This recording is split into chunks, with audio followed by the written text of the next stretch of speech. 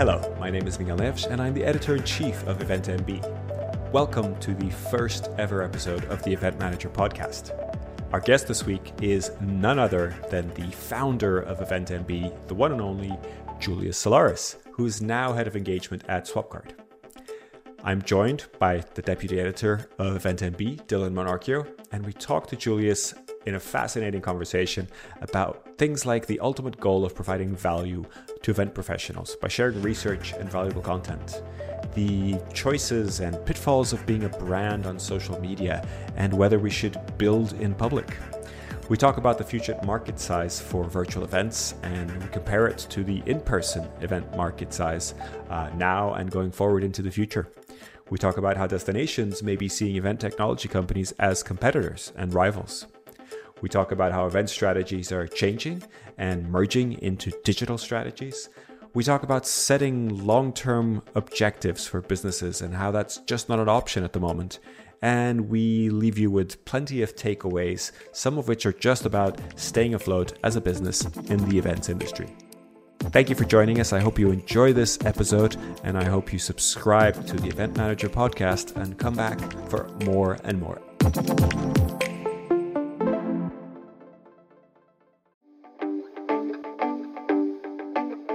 Now for a word from our sponsors, PHL Life Sciences, a division of the Philadelphia Convention and Visitors Bureau. Host your convention or trade show in Philadelphia, one of America's leading life sciences hubs. PHL Life Sciences, the first and only CVB division of its kind, will connect you to the professionals at the forefront of your industry and to a culture you can only find in Philadelphia. A city known for its rich history that's forging a bright future, Philadelphia challenges the expected and defies convention. A world of discovery is waiting. Visit phlife.com to learn more.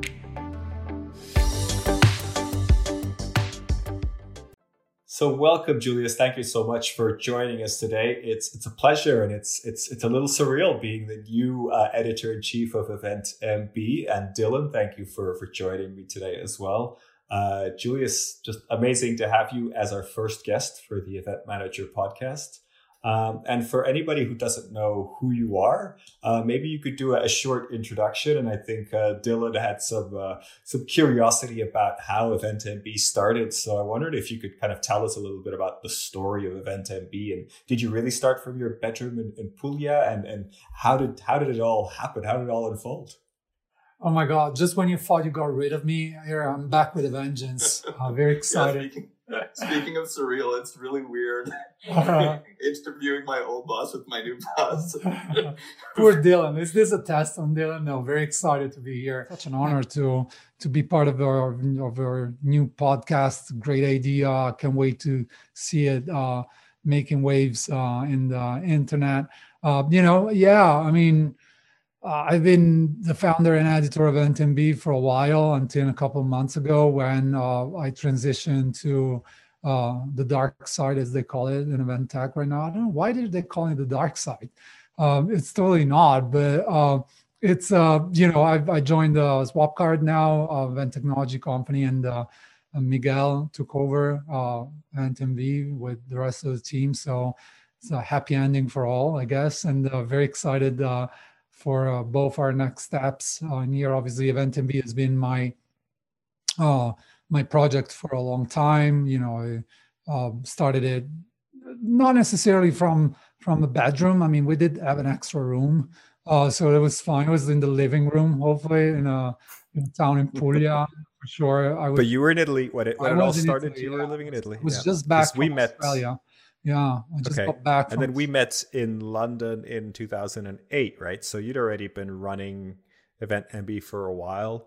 And yeah, I mean, how did you find the events industry? Because I think everybody's got a slightly different story of when they realize the events industry is an industry. How did you get into that? And then tell us the rest of the story, because it's fascinating. Probably I realized there was an industry by 2012, 11 or something like that. So it took me a while to understand the dynamics of the event industry. This is why it makes me laugh. We're looking at all these virtual event tech companies, probably including mine as well, hiring people to work in events. It takes a while to understand this industry. Like if you're an outsider, it took me at least a solid 4 years. Back in the days, there wasn't a lot of information about it, to be honest, when I attended my first IMAX in Frankfurt. But before then, I used to be involved with events in general. Is something that I loved. I loved like being involved with people. I did like my amateur things while I was in school and stuff like that on the side. But out of university, my first role was marketing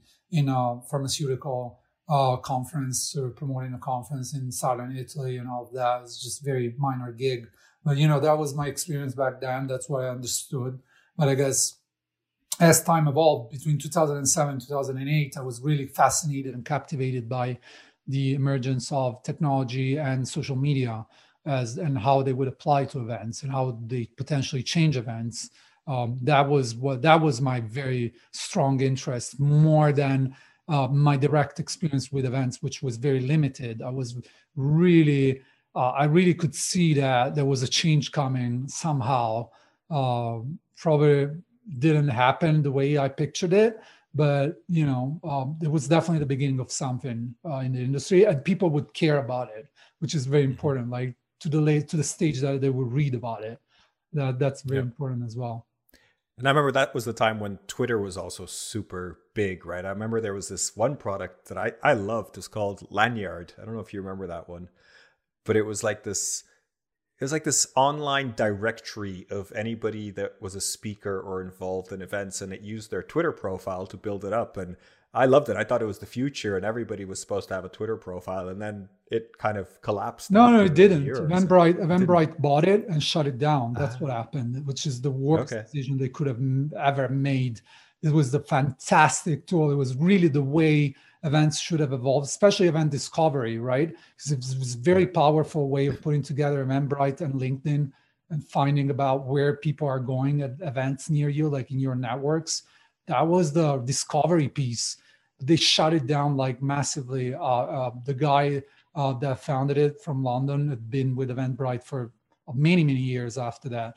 But nothing as I always keep on saying to Eventbrite people, like, why did you do that? It's such a great tool.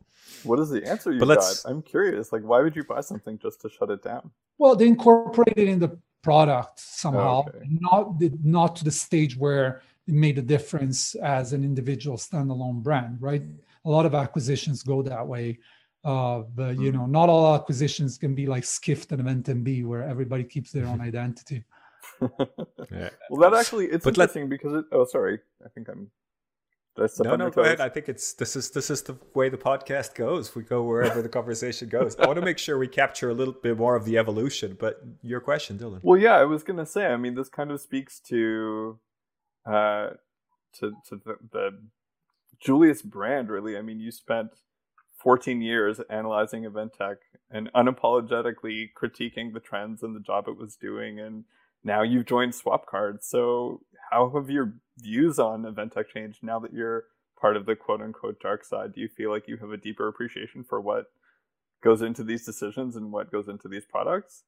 Yeah, I mean, it will always be a little bit self-pleasing to say, how am I doing now, right? I guess the response is in the audience. The response is when you pick up on a report as EventMB that we push out as Swapcard right now. Because, I've been extremely clear with my team, with my marketing team, and we've done 3 reports since I joined the company 2 months ago.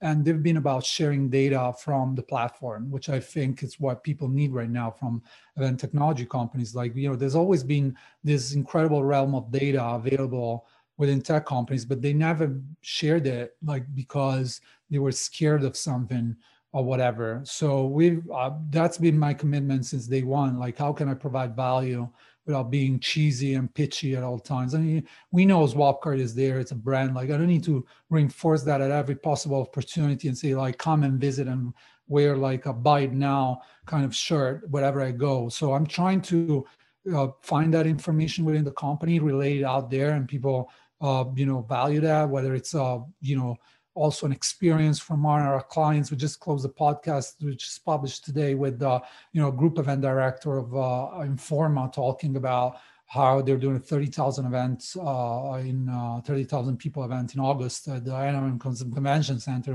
How they're planning a synchronous type of hybrid experience. That's incredible value to everybody listening. There's no pitching on the platform. If they want to say, oh yeah, and we love Swapcar, by the way, great, do it. But I'm not going to say, oh, this is the moment when we do this, and this is the moment when we do that. So obviously for me, the natural evolution of joining a company, whatever company, even my next company, is going to be the same thing. It's going to be, providing value, because I have a contract with my followers online that needs to be refreshed every week, not every year. So it's not that I'm milking the cow that I started in 2007. I've been dedicated to that, and people trust me for that. So if I change that at some stage, trust me, like, things are not going to go well for me. So I need to keep on finding ways to provide that value in different avenues. Yeah, and we appreciate it. Absolutely. Talk a little bit about your personal brand, because I'm a big believer, and I definitely agree with what you're saying. And I think I never do things to be considered an influencer. I actually hate those posts that go around online, like, you're one of the 50 top people in the industry. And what about the people that connect on LinkedIn with you saying, congratulations for being on the 65 most influential people? What is that? I hate that. For me, it's just it's a marketing play, right? You tag the 100 most influential people. They see your post. They go on your website. There's some sort of SEO benefit or marketing benefit, but I don't really think of it that way. And I think you're the same. And talk to me a little bit about how you see that personal brand growing, and how important it is for you to develop that, like, every day. Because I see you post regularly on Twitter and on LinkedIn, and you always challenge a little bit. You always push the boundaries a little bit and ask questions that are sometimes difficult, sometimes a little bit controversial. And I know it's obviously, there's a tactic there and you want to start a little controversy, but talk to me a little bit about your brand and how you developed that over the years. Like, was there a day you just woke up in 2007, decided I'm going to, be a brand in the event industry? Or did that sort of slowly develop and you realized that was what you wanted to be and how you wanted to be in the industry? I love that question, how challenging it is, because, I think the minute you start to think in terms of personal brand, you're out of the game of the real opportunity on social media and content creation in general. Like, whoever thinks like, and, a lot of respect for those people for hustling and all of that. But the minute you start taking pictures with funny faces of you with some sort of a statement next to it, that's not a game I want to play. Like, that's not what I think about. Like, when I think about business events and the evolution of these, maybe there's some people that are going to enjoy like a TikTok video when I point at things that are appearing and like you get some value out of it. That's not my game. I'm just saying that I never thought in that way. And there's never, to be honest, Miguel, there's never a tactic about when I share things on Twitter. It's just my obsession with some things. And like, there's probably a disease more than a tactic there, a mental disease in terms of saying like, I'm obsessed with this thing to the stage that I need to pull it out. And obviously I always ask myself, is it going to be relevant or is it going to be like cheesy? Is it going to add value? Like if, you see that as a tactic, great. I mean, but it is not intentional. It's never intentional to say, let's try to do this and see where it goes, right? It's never that. It's really opening up the conversation. For some stuff, it's just saying things that I think about out loud. The only tactic that I apply to that is like, once I write it, I reread it to make sure I don't get in trouble, because I've been in trouble quite a lot in the past for saying things out loud, right? So there's only some filtering that is applied to some things to make sure I don't offend anybody or, don't upset those that, at all costs want to go back to in person and say that virtual is just a fad, or those that are like virtual events and like crazy people and believe that in person is dead. Like, because, you have this polarizing feature of social media right now where there's really different factions and there's people fighting with each other. So I try to keep doing my thing. So I'm doing my thing. Sometimes it works, sometimes it doesn't, but I couldn't care less. There's no objective behind it, There's no like, I'm gonna get more followers. I'm gonna, promote better whatever piece is coming next with EventMB or Swapcard or whatever. It's just being driven by my curiosity for some things, or being upset with something and having to say it out loud, because complacency always made me angry. And I think that's super important. Would you say it's similar to I follow a few sort of startup people on Twitter, and one of the things that I've been noticing is this movement towards building in public. That idea that you ask for help on social media, you tell people what you're planning to do, and you invite people on the journey with you. And I find when I do stuff on social media, those kind of posts are much more interesting to people. Me giving advice on particular event advice or some kind of thing doesn't resonate a lot of time. But if I invite people, if I build in public to some sense, that resonates. Do you agree with that? Is that something you try to do? Or do you think that event professionals should do things like that? Totally. I mean, I think you're a master in that sense, in like really getting the community together. I'm not nowhere as good or good at all in really collaborating with people. I tried in the past, but it doesn't work for me. I'm just like saying my opinion sometimes, and then that's what people expect from me. They don't expect me to come out and ask for help, or somehow that never worked. Like I've done it. So I see different roles in that. Like if I look up to, for example, Jason Lemkin running SaaS events and being extremely vocal about, like pulling whatever, 15, 20, 30 tweets a day on different aspects of, with very strong opinions on something, or that it's about like growing businesses and stuff like that. I tend to fit in that, but I see people like yourself, like Anne from Twine, like Nick Borelli, like all these people that are very community catalysts that really have a collaborative approach and transparent approach about building things. And I really love to see that, how it's changing also the way we market products in a collaborative fashion within different companies that on paper may compete with each other, but not necessarily, right? And I keep doing my part in that conversation. That my part sometimes is just sharing a statistic about something. So that's what people expect from me, and I keep on doing that. I share like, this is what we learned. It's breaking news to you. Get it, comment on it. Let's chat about it. That's what I do. Are you ready to celebrate your successes in the world of meetings and events? The Skift Meetings Awards are back for 2024, recognizing the most innovative business events companies across 15 categories, and we want you to be a part of it. Winners will feature on Skift Meetings, sending a clear signal to events professionals around the world that these are partners they can rely on. The final deadline for submissions is June 11th. We encourage you to start your submission today to secure the best entry rates. For more information and to start your submission, head to live.skift.com. Yeah, well, I mean, I think that what you mentioned earlier about sort of tech being in a position now where there are lots of people online, especially on Twitter, taking one opinion or the other, whether or not virtual is going to stay, whether or not hybrid is going to stay, whether or not hybrid is the future, to what extent people are willing to go back to a pre-virtual event industry. And I think the pandemic has kind of presented us with a unique opportunity because everybody is forced to adopt the technology, where many event tech companies had traditionally struggled with this adoption.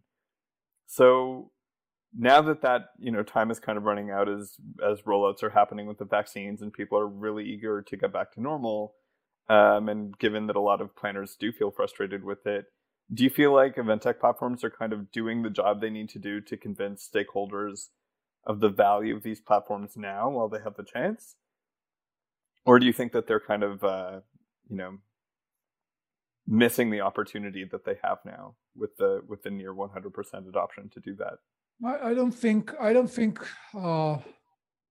we're at that stage yet. I think the inbound is still very, very strong for the virtual piece, because the situation is still quite unclear. So this is a problem that we're going to have, trust me, very soon in the industry. One way or another, we'll see a lot of companies struggling if they haven't completely nailed their positioning and where they're what's the value that they're bringing to the place here. There's a lot of miracles that happened over the past year in terms of companies that were about to die that got this influx of great product, but at the end of the day, they built maybe something out of it, but now they're competing with giants in that sense that got 10 times more, 50 times more, 100 times more than what they got. So if they were failing before, they're probably going to go back to failing afterwards, because especially if we're thinking about going back to in-person and hybrid, I'm waiting to see that, because the complexity of in-person is going to be extremely challenging for a lot of people that came to the industry as well in marketing or sales, and have no understanding whatsoever of the dynamics of the event industry as such. So there's going to be virtual probably as its own category, right? That is going to have an adjusted demand, I believe, that where it's still going to be very sizable. We were talking about this as one of the potential scenarios in the joining the dark side of things chat that we had on Clubhouse a few days ago, where almost like virtual is becoming the category and in-person is becoming a subset of that. To the stage, well, in terms of money, at least, that's what's happening, right? Probably in terms of how we're passionate and sort of affection to in person, great, all of that. But money-wise, the opportunity for me is right now is in virtual, right? That's where the money is right now. That's where people are investing the money. They're definitely not investing it in person. Yeah, they want to see hybrid as a subset of it, but as a smaller category as a premium experience of the virtual interaction. It's almost like making a parallel between e-commerce and in-store experience. Like, obviously you got to buy an ice cream or a gelato, since we're here and we're Italians a little bit. Gelato, you're going to be, you're going to be buying it in person, right? But am I going to buy toilet paper in person at all costs, right? No. Well, it's funny. It's funny that you say that, because the other day I actually ordered like 2 liters of gelato from a place called Nanarella on Uber Eats. I bought that online because I didn't want to go get it. Right? That may change very quick. Like, let's not assume that Barnes and Nobles is doing extremely well and there's a comeback to Barnes and Nobles when Amazon is like kicking, like growing 1,000,000%. Like, even Amazon is not going to let you do that, Barnes and Nobles. That's what I'm trying to say. Like the pace these event tech companies are evolving at this time may well reshape the in-person in terms of capability of these people to take over what we used to know as the event industry before and reshaping it altogether, because that's the size of the deals that are happening. We've never seen those size deals, those deal size before. I'm interested to know, you mentioned, oh, sorry. I was just going to make an analogy. I mean, we saw, was it Hopin valued at 5.7 billion? We saw the Las Vegas Sands selling Las Vegas Sands for 6 billion, which is crazy to compare those two, right? That we're talking about the 4th biggest building in the world being sold for the same amount as a software company, right? But so just to make an analogy, we're hoping to go to IMEX America in November, if, hope everything works out. Are you expecting, when you go to IMEX America, if the hall looks the same way as it used to have a much bigger technology section? Are you expecting to walk into more of a CES than an IMEX when you go to IMEX? That's a question for Karina as well. That's a great question for Karina in terms of the bookings that they're getting right now. But for sure, like, well, tech was already kind of growing, right, steadily, not probably exponentially, but steadily in terms of show floor. They always kept on asking Achilles, and every year, like, how's the tech floor going? I was, yeah, growing. So great. So some destinations probably will try to use that as a potential comeback. But I know the space is going to be profoundly different, right? from the IMAXs we've seen before, in the sense that, it's a new properties, Mandalay Bay, and they have extra space as well. So it's probably going to be tough to compare, but definitely I know there's going to be a lot of interest from tech companies to capture that audience in person and be present. So when Cvent used to be the bigger booth on the show floor that was almost detached from tech because they were too cool for school, back in the day, we're going to see a lot of those instances, I'm sure.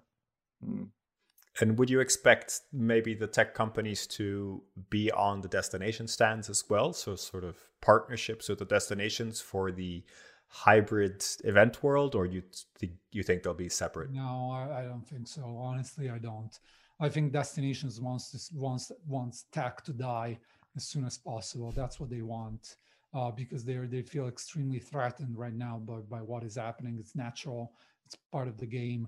The business that has been taken away from tourism, and all of the impact that events have on destinations is massive. There's an existential threat for the model of traveling to a place for an event of different size. There's still a place for it, right? But there's a lot of reconsideration of it. The amount of business that has been closed over Zoom calls. I'm not even talking about more complex event experiences, but even Zoom calls. Like, why were we going to fly 4 people to Aruba to meet when they can, just do it Zoom and move on and be more effective, right? And close deals anyway. So there's going to be space for those big events, right? There's going to be space for those staple events where, like, the IMAXs, those large CES, where there's a massive amount of people going in the same place. You got to be there.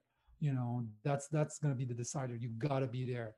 But a lot of other events will be cut, if not for intention, for budget, because it's just there's not going to be any room for that expensive trip somewhere because it's nice and we got to do something different. Actually, no, the next 2 years are going to be about, let's stay afloat and keep business going. So virtual is better positioned than destinations, and destinations are not going to like that. And if they haven't partnered as yet with virtual companies, they're not going to start now. To that point, though, I would imagine that most, if not all, of the virtual growth that's happened so far, which has been exponential, has happened online. And we're talking about virtual companies, like event tech companies, going to a physical event in order to use that to, bolster and or fill their pipelines. So I guess my next question is kind of like, what if so much business can be done effectively online without having to go in person, and as bigger audiences get more attributed to virtual event experiences, how do you see that kind of blurring with digital marketing strategies, and where do you see that going, and how do you see like the role of event planners kind of dissolving into marketing teams and vice versa as much of that activity is relegated to a virtual space? I love, by the way, how deep this conversation is getting. Only from EventMB, we can geek out and space out onto very deep tech talks, other than like, oh, is the future going to be hybrid? Yeah. No, I mean, there's obviously there's a venue component of that. We just announced yesterday a deal with Hyatt, right, using Swapcard for a lot of their venues, like as a additional tool. So there's definitely a commitment from venues more than destinations in bridging this gap. Now that's very interesting to me, because there's always been a gap that we've been complaining forever as EventMB on, the Wi-Fi and the tech infrastructure not being there, right? But these blurred environments in terms of venues and these mixed realities opportunities are going to be extremely exciting. I read your article about it, Miguel, your comment on Twitter about mixed reality. It's very exciting coming forward in terms of how you can blur the audiences. Here's the deal. Like, I'm going to decide whether to attend in person or virtually, right? There's nothing you can do about that. Like, I'm going to make decisions on whether I want to be in person or virtual. And you got to be ready for both, right? If I'm part of your potential audience, you got to be ready for it. Otherwise, tell me how you're going to make money with the projected 50% capacity. I mean, even if Vegas is going back to 100% on June 1st, are we going to get 100% capacity in business events? I don't think so, not for a while. So how are you going to make a profit, like in an industry where margins have been traditionally low and operations has been a nightmare to deal with, and probably we turned a profit in 2020 after 10 years of struggling? That was the beginning of it. So how are you going to keep on doing that without a digital strategy, without capturing the digital marketing opportunity that virtual events have? And I want to be specific about it. That's the opportunities, the digital marketing opportunities, not, let's create experiences online. And now that we got rid finally of the experience buzzword, we're seeing a resurgence of that in the virtual environment, which is like really killing all of it. No, it's a digital marketing opportunity that there's a reach and volume opportunity. There's a subscription opportunity. There's a lot of stuff that you can do there to complement that missed revenue that you're going to face for the next 2-3 years, to be honest, because that's what we're discussing here, I believe. What's the benefit for companies to invest in virtual events to fill out that digital marketing rather than doubling down on digital marketing and potentially generating more on-demand content and that kind of thing? That those are methods that are proven, right? Those are methods that are proven. They have data associated with them. There's a whole technological infrastructures around existing digital marketing, not to mention social media that people are already on, like almost ubiquitously. So what's the sell for a 365 virtual engagement platform, for example, when you already have all of this other digital marketing infrastructure? So the trend there is definitely moving toward owning your audience and your conversation instead of giving it to Facebook or LinkedIn or Twitter or Clubhouse or whatever, right? And I believe that's where the real opportunity is laying right now with these, like with an event that used to have 300 people and now has 3,000, right? What are you going to do with those 3,000? Are you going to give it back to Facebook as soon as you go back to in person because you can't be bothered? Or do you want to really milk that audience to make sure that you get everything out of them potentially? I'm exaggerating here on the marketing perspective, obviously, so you would never, if you think that way, you're never going to go anywhere. But are you going to own that data? Are you going to own the opportunities to create more content? Since everybody's so dedicated on creating content out there, like, are you really going to do it strategically within your audience, within your community? So instead of doing an audio conversation on Clubhouse, you're just going to do it for your audience and really create more opportunities for engagement through the year other than just that one big event that you used to do. But you used to do webinars. We used to do we used to do white papers, all these events. They used to have all these strategies. I think it's just a matter of pulling it all together in one place. Still keep using social for external referral as much as possible and having those conversations and be part of it. But be really clear about your digital strategy because there's opportunity there. There's opportunity to do more things. The platforms have evolved substantially since like a year ago. Substantially. Like we're releasing 12 features a month, new stuff that you can do, right? So, and other companies, event technology companies, are doing the same, if not more. So there's a lot of evolution in how technology companies are serving these needs right now, because that's the new category and they need to be building about more tools for it. So yeah, why miss the opportunity? Let me build on that in terms of some practical advice, maybe for anybody who's listening, event professionals. We want to get to what you're talking about. We want to get to being experts, or at least being able to action these things to make the most of the platforms and make the most of these strategies. How do we get there? What's your advice to people that want to get better at that and want to understand that ecosystem and be part of those cutting edge solutions? Yeah, I mean, I will not start with the cliche of like knowing your objectives and working through SMART objectives and all that crap. I think that it's important that you understand also the role of objectives these days.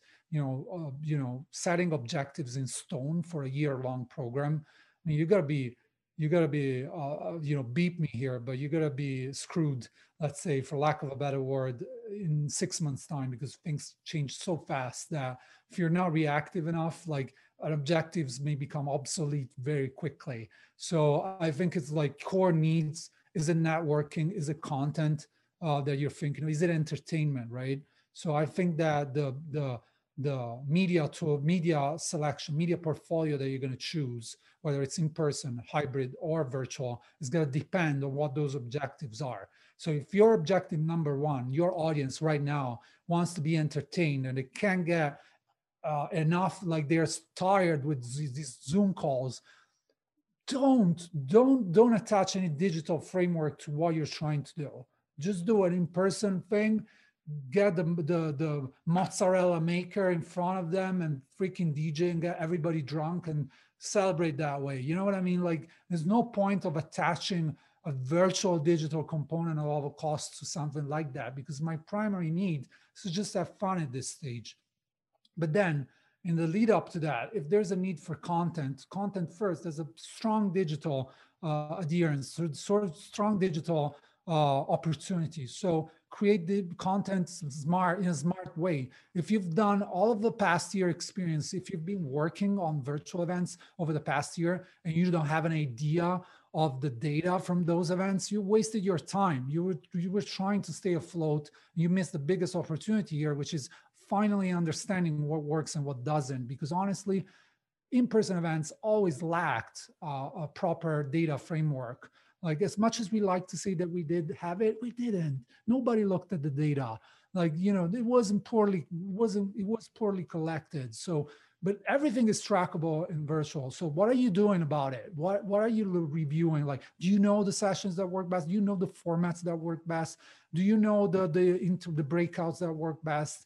Like, do you have an idea of all of that? So build 10x of that, like build on top of it. Invest more in that until things change, because they will change. Like, if you told me in February that Vegas would reopen 100% by June 1st, I would think you were crazy or something, right? But now all of a sudden it's moving so fast. So, literally, like, this is not a dodging the question and say it's all about the context, but like really invest as much as you can, as soon as you can, in what works, and then review every 3-4 months. That's the only way to stay afloat for now. So I was going to ask if you had a clear vision of the future, but it sounds like the vision of the future changes every day. Yeah. Well, you know this better than me, right? I'm sure you got. Nobody has a crystal ball. I remember the chats in the editorial chats for Skift and EventMB, and I'll like, oh, breaking news here and breaking news there. Like, oh, now we're doing this and now we're doing that. So, I remember that conversation. I know it's nowhere. It's even worse right now in terms of things are going in different directions because of like India being a humanitarian crisis. Europe may be getting out of it, getting the grasp of the vaccines. US, normal. Like, I'm leading a normal life right now in Las Vegas. Like, totally, like, I'm vaccinated. I'm going out, I'm traveling, I'm doing everything normally right now, 100%. Yeah, I'm wearing a mask in places for respect of other people and practicing social distancing as much as I can. But even that, they're taking it down in California, right? No social distancing at events going forward, right? So there's no mandatory way of doing that. So it's changing so fast. But that one thing I can tell your audience that is going to be very, very important is what you need to focus on, what really matters. And what really matters is your business model. That's what you got to nail this year. Like, you've got to find a way to make money, to make revenue, not to host events for the sake of hosting them. Because like, if you manage to navigate through and stay afloat this year, then you're going to thrive 22 forward. That's for sure. So you got to nail that. What is it? Where are you making money? Is it going to be in person? Is it going to be multi-hub, hub and spoke type of model? Is it going to be hybrid? Is it going to be just virtual? Keep on doing that and stay afloat. Then when things resume, you're going to be in a very different market for sure. That's awesome. Takeaways. No, Great takeaways. Absolutely. Julius, I think we'd like to wrap up, but I'd like to ask you for some help in finding the next guest or next guests, if you want to give us some more names. But we'd love to get your advice on who we should invite to be on the podcast next. So we interviewed her for our podcast this month. I would definitely recommend Haley Haggerty. She's a fellow podcaster as well. With podcasts, you go this gang things where you invite other podcasters on. So I love this idea as well of inviting. It's like Twitter in 2018 or right? 2008, right? You feel a little bit shout out to YouTube channels. Like, I don't know why that doesn't happen in content. Well, I know why, but I don't want to say it out loud. But with podcasters, I would definitely recommend to invite other podcasters, because there's a lot of people that are not getting the exposure that they need. So Haley Haggerty, group event director for Informa Markets, and she's the host of the In Case of an Event podcast. She's a great podcaster. I met her in person in Los Angeles as well. It was my first business meeting of since a year and a half. So yeah, no, I'll definitely recommend her. Great. Perfect. We'll definitely have to invite her. Julius, thank you so much for being our first guest. It's been an absolute pleasure. I hope all the listeners got some insight and great insight and great advice, and always very direct and personal, which we appreciate. So really appreciate having you on the show. What a pleasure to be with you guys. Best of luck for the podcast. Okay. And congrats on what you're doing with EventMB, still leading the way and actually doing even better than what we've done. So congrats on that. Oh, thank you very much. Thank you very much. Thank you for listening to this edition of the Event Manager Podcast. Please subscribe and rate the podcast wherever you get your podcasts. For the latest news and the best articles on technology and innovation in the event industry, head over to eventmb.com.